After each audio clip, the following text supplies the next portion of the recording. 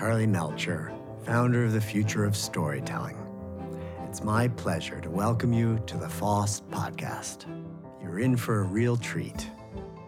Over the last decade, Netflix has revolutionized the way people watch TV and movies around the world. They did it by allowing viewers to consume content in ways that they prefer, by using the data of their watching habits to better serve them, and by creating really compelling programming. In other words, they did it by understanding what people want.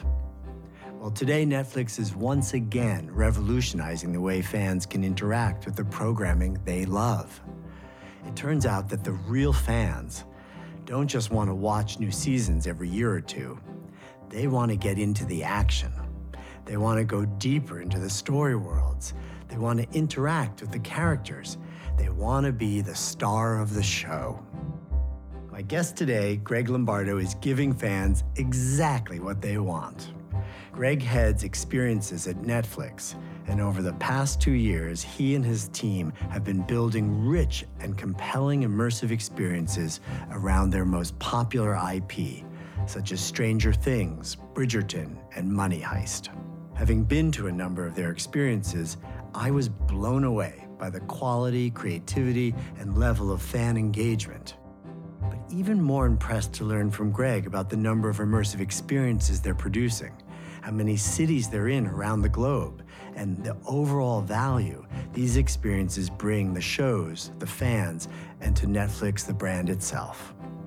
I'm thrilled to have Greg Lombardo on the podcast today, a true trailblazer on the front lines of the experience economy.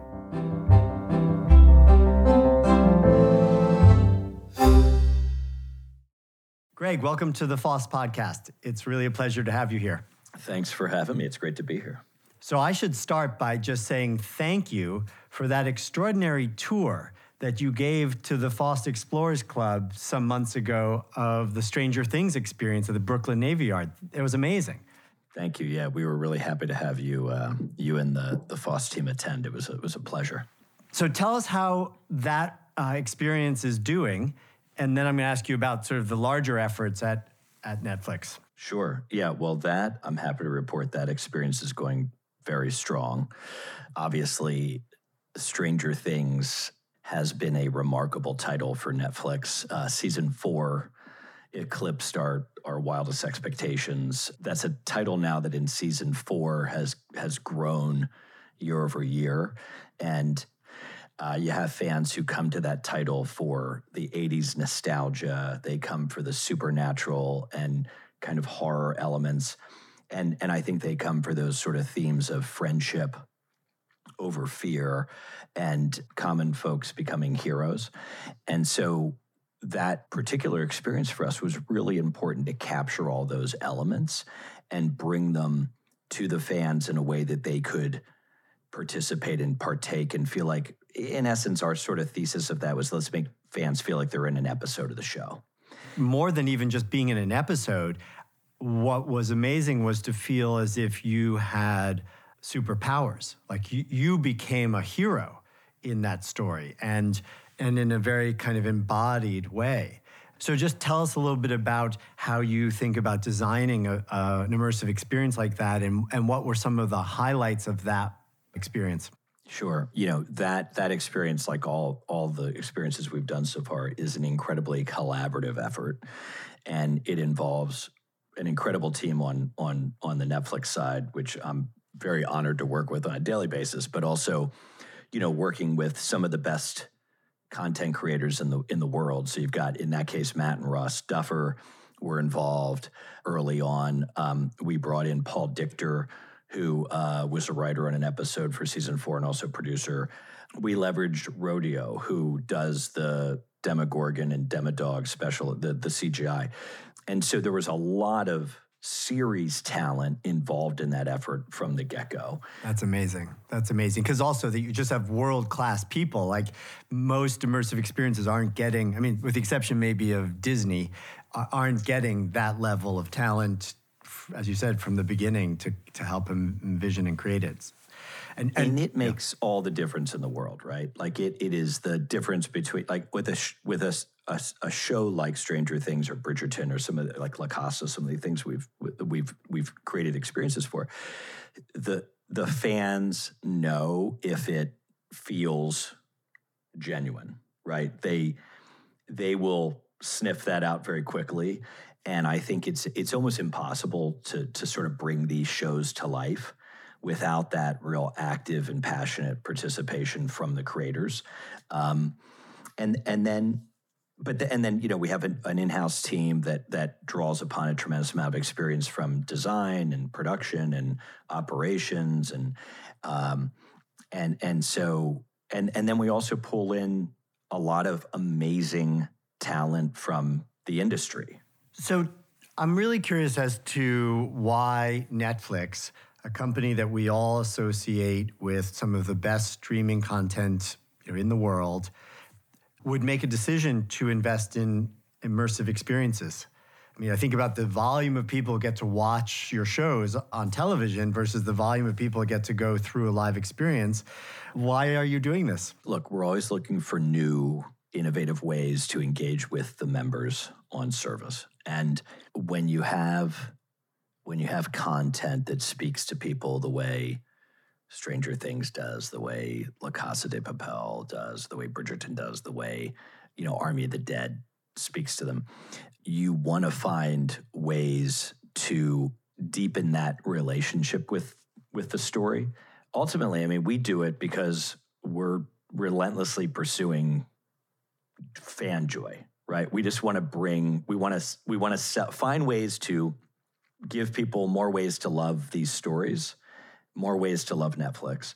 And ultimately, I think, immersive experiences are an incredible way to give fans their hero moment.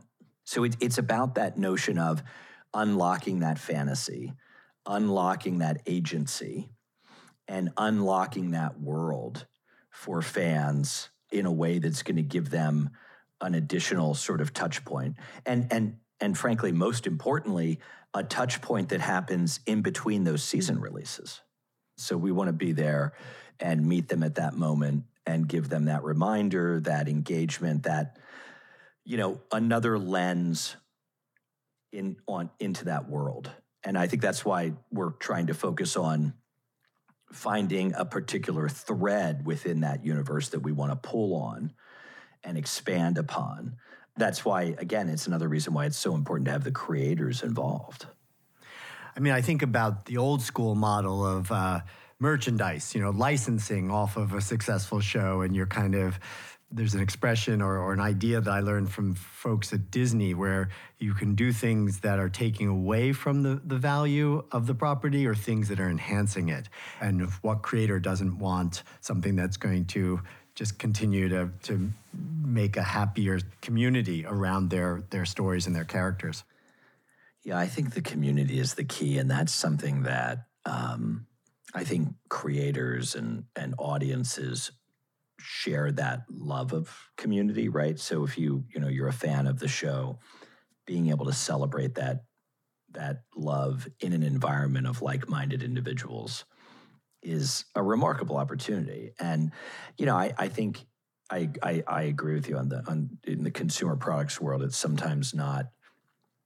The focus is not always on the end user, right? It's not always on the fan. And that's not to say that you can't be where they are, right? You can show up in a Walmart. It's just how you show up, whatever category you're working in, making sure that it's sort of led by creative and led by a notion of, a story element. It always has to be sort of front and center. So give me a sense of how many people go through the Stranger Things experience or have gone through it. A couple 100,000 people per market on average, usually, with a traveling experience, because we have more than one unit on the road. It allows us to cover, obviously, more ground. But a lot of that is driven by the fact that we have a global membership. We have 222 plus million members around the world.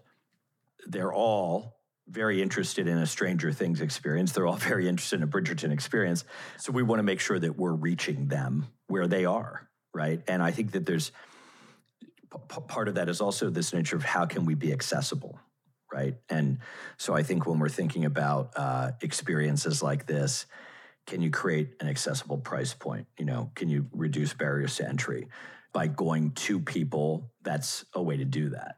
Can you reduce barriers to entry, through the geographic proximity? And again, like we go to cities around the world. That's a way to get closer to the members and allow them to experience these things, hopefully more than once a year.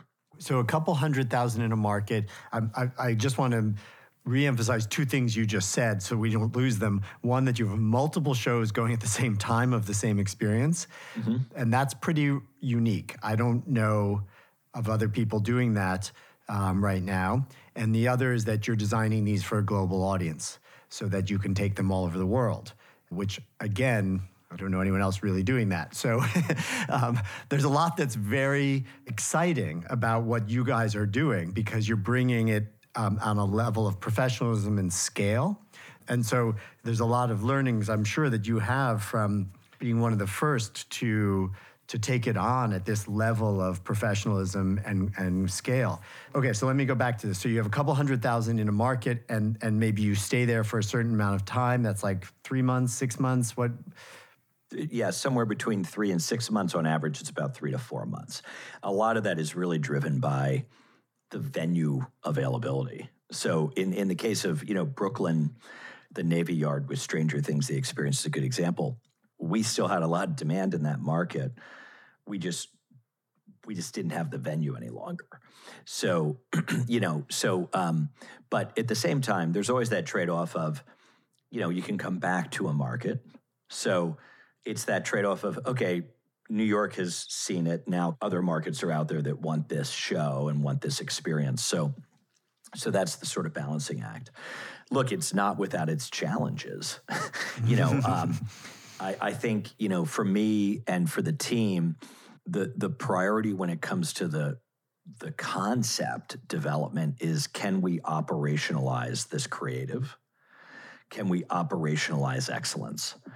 And is this a concept that not only works for the show? Is it a concept that's going to work for the audience? Is it a concept that's going to work over and over and over again? Market to market to market. When we talk about how you see these as being successful, I'm just curious, are there other KPIs or metrics that you use for, success other than ticket sales? Ticket sales are a great metric of success simply because if you're selling out, it means that you've created something that people want, right? And it also means that you've probably hit an appropriate price point in that you've made it accessible enough to those people, which is important. But the big KPIs for us are the guest satisfaction ratings. We do a lot of survey information with the consumers. We make a lot of changes to these experiences. In fact, if you would have gone to the first Money Heist, aka La Casa de Papel experience that we opened in Paris, it would be markedly different than the one that opened in London or New York or Miami or Mexico City, because we made iterative changes along the way based on that feedback that we're getting from the guest. And that's the thing I love about immersive experiences like this is we're having a dialogue with our fans, and they're able to really tell us what they liked and what they didn't. And if they tell us they don't like something, we're going to figure out a way to change it, right? So that's super rewarding. Then the next step is, are they going to tell their friends about it? Are they going to talk about it? And of course, that organic social that we get off of the experiences is obviously tremendously important.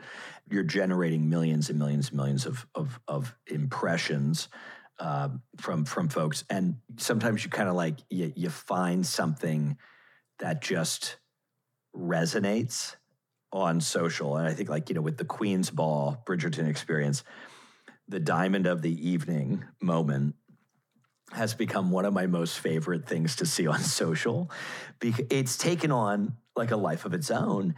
It's a lens into this incredibly diverse audience for that show, right? Where you have the majority of the audience is predominantly women, which are not particularly well served in a lot of experiences, right? When it comes to like development for that audience, and also a very diverse community. And seeing like a post from a member of the trans community who was selected as the Diamond of the Evening, who then says, "Hey, this was my first night as a woman," right? That's an incredibly empowering message for that, for that community. And that's an incredibly rewarding moment for us, because there's real meaning in that moment. And it's not just play. Well, so let's talk a little about the Queen's Ball. So you were very kind also to invite me to the opening night of that in LA. And I had a magical evening. It was really, I thought, a just beautifully done immersive experience. It really understood its audience. There was just the right kinds of interactions that were appropriate to the show, that were appropriate to the fans' desires for what would happen there. I mean, my favorite example is the moment when you get presented to the Queen. And people lined up to be able to be presented to the Queen and had practiced their curtsies. And this act of just simply being able to walk forward to the Queen and to do this bow and then stand up. And then, she was kind of nonplussed and kind of waved you off, couldn't have been less interested. But somehow you got people to do this gesture that was so meaningful to them. Like it didn't, not high tech. There was no like fancy thing, but the embodied experience of bowing to the Queen was so meaningful to people. It made their night, and you would there was opportunity to capture photos of that, and then of course you talked about the other highlight of the night when the Diamond of the Ball is identified. And the night I was there, it was a mother there with her daughter, and maybe in her 50s, not somebody who was thinking that she was going to be the belle of the ball, right? And she was noticeably like emotional about having gotten chosen to stand up and be honored in front of everyone.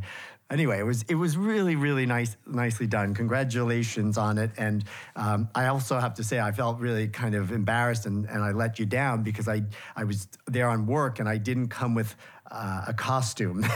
And I might have been like literally one of 5 people out of, how many are there, 200, that weren't dressed to literally in period costume to meet the Queen. It's really, all is forgiven, by the way. And so... No, I think it has been another, it's another measure of success when you have that level of participation from the guest, right?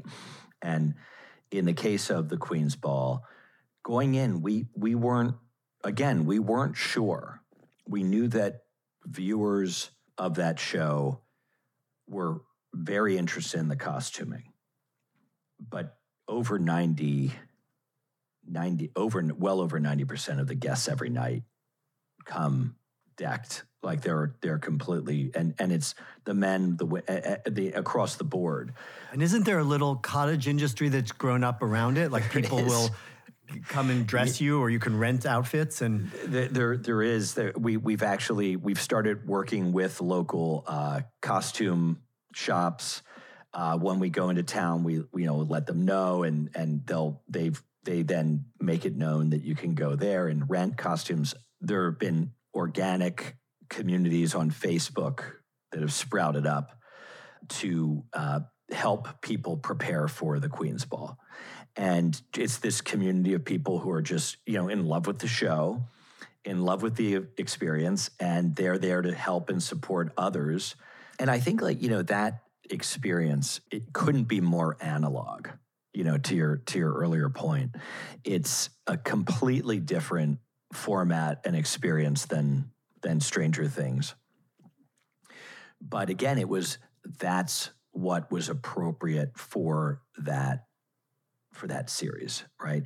It's not heavily narrative. There's a story for the evening that is held together through a series of performative vignettes, right? That represent the sort of ethos and sort of tropes of the show.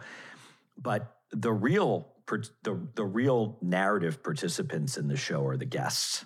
And so giving them those sort of like gateway moments, like the curtsying, the presenting, the bowing to the queen, that sort of is a bit of an opening salvo to the fact that it in not too long from then, we're going to be asking people to take the dance floor and participate in a Regency dance, right? Which again is not the thing that out of the gate most people come prepared to do, but it's sort of like giving them enough license and agency and kind of curation to know that they can, right?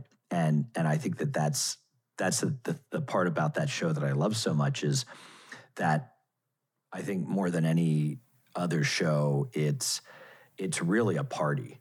It's something between cosplay and LARPing and immersive theater that you're zeroing in on and letting people live. Having done this now for a while, why is it that the fans are so hungry for this? I mean, I really see there's a tremendous demand. I mean, the fact that you're having these kinds of successes, what is it about people that these are fulfilling? Well, look, I think at the end of the day, it's a desire to connect. I think it's a very human emotion at play, which is the desire to connect with others and have a shared experience, right? So I think a lot of it comes down to in the past where you want to share currency of being someplace. I think it's now about sharing the currency of others and sharing a currency of connection. And I think you see that when people dress up. It's like, Bridgerton, Queen's Ball, we often kind of like refer, it's like prom for adults, right? It's that, it is that fantasy, right? It's that notion of like, I want to go back, like I want to experience what that is like, in this reinvented Regency era. I really appreciate the point about the social component of it and wanting to have something to go out to do together. I would also venture that there's a desire to try on different roles, that some of it is also allowing us to have the freedom to have a kind of playing that we would have done as kids when we would play with dolls or play roles or play doctor or whatever it was, and that this allows us to step out of the role that we get defined by as we become adults and, put on a new costume and play a new, Yeah. It's the license, right? It's the license to play. And I love the fact that, I go to these things and I'm dressed up. I have my Bridgerton outfit that I found online and I can't get enough of it. But I love that there's so many people that are sharing that same experience. It is that moment of just incredible freedom. You're putting on a mask, right? For the night, right? Like both literally and figuratively, I guess. I'm curious to ask you a little bit about some of the nuts and bolts. Like, how do you make a decision about which properties do you want to invest in to do this? How do you think about which cities you're going to go to? Just some of the practical decisions you have to face.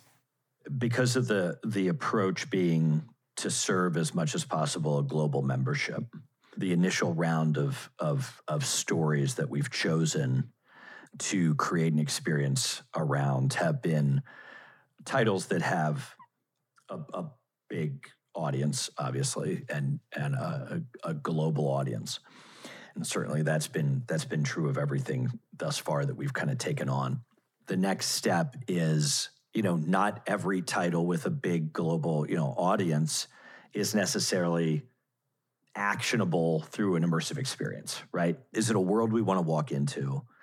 Does it have unique characteristics? And does it have characters whose shoes we want to walk in, right? How can we provide, another viewing point or point of participation into that world? So I think those are the things we really look at. And it's always a tough decision because there's a lot of great stuff there's a lot of great content to choose from. I have found sometimes that executives at traditional media companies can have trouble thinking outside of the medium that they were raised in. Are you getting the support internally? Is this something that Netflix is investing more heavily in moving forward? What's been the feedback from above? Well, it's been great. We're just always looking for ways to connect with our members and ways to bring them more deeply into stories they love. We're trying to allow you to see yourself more in those stories by doing this. We've been, remarkably fortunate. It's been a fantastic ride so far. I don't necessarily know if anyone else would have let us do what we're doing, right? So it's been great, and I couldn't be happier. And I think there's a general sentiment among, to your point, the creators and everyone at Netflix that this is something that, at the end of the day, brings members joy and is worth doing. Well, I think if you add up all those metrics we were talking about between ticket sales and social media and the way people talk about the brand because of these experiences, not to mention merchandising sales and people coming out through the gift shop and leaving wearing the T-shirt or becoming walking advertisements for the shows. And the fact that you have so many of them. I mean, it sounds like in literally a couple of years, you've had maybe a dozen more productions in different cities. Yeah, so we've opened, I want to get this right. It's over, we've had over, I think it's 35 launches in 17 cities around the world. Wow, damn, that's a lot. I mean, most companies that are doing immersive experiences are lucky to get one up every 2 or 3 years. So do you think this is the trend of the future? Yeah, I don't know. I mean, I don't spend too much time worrying about what the competition's going to do. I don't think there's a lot of upside to that. I think that I love this space. The more the merrier. I hope there's a world out there where there's a lot more of these things happening. Excellent. Well, we're so appreciative for you sharing your experience. And I just want to say, I feel like I'm speaking on behalf of all of us fans who love not just Netflix shows, but immersive experiences for the work that you are doing in terms of helping to seed this industry, to feed these passionate fans, and to help some of the bigger media companies to take note of this as a growing and thriving medium or field. So thank you so much for all the great work that you're doing, and I hope I get to come to some more of the openings, and Squid Game maybe not, but a Squid Game experience would scare you? Is that maybe a little bit? Maybe I don't want to be the first one to get opening night on that one, but Well, listen, thanks. It's been great to be here, Charlie. I appreciate it. You're an incredible ambassador for the industry, and it's an honor to be on the podcast. And I just appreciate everything you do. Every time I talk to you, you have you always have news for me, have you checked this out? And I love that. And I wish I had more time to go to more stuff, frankly, because there's so much good stuff out there right now. So, well, you're invited to be part of the FOST Explorers Club, and we will be going every month to see one of the most amazing immersive experiences out there. We'll keep you posted, or you'll just come do them with us. So, awesome! Thanks a lot. Thanks again to Greg Lombardo for today's conversation. To learn more about some of the experiences he and his team have created, please visit the links in the episode's description. And a warm thanks to you as well for joining me. If you enjoyed the show, please consider giving us a 5-star rating wherever you listen to your podcasts. Your reviews help us reach a larger audience. You can also become part of the Future of Storytelling family by signing up for our free monthly newsletter at FOST.org. The FOST podcast is produced by Melcher Media in collaboration with our talented production partner, Charts and Leisure. I hope to see you again soon for another deep dive into the world of storytelling. Until then, please be safe, stay strong, and story on.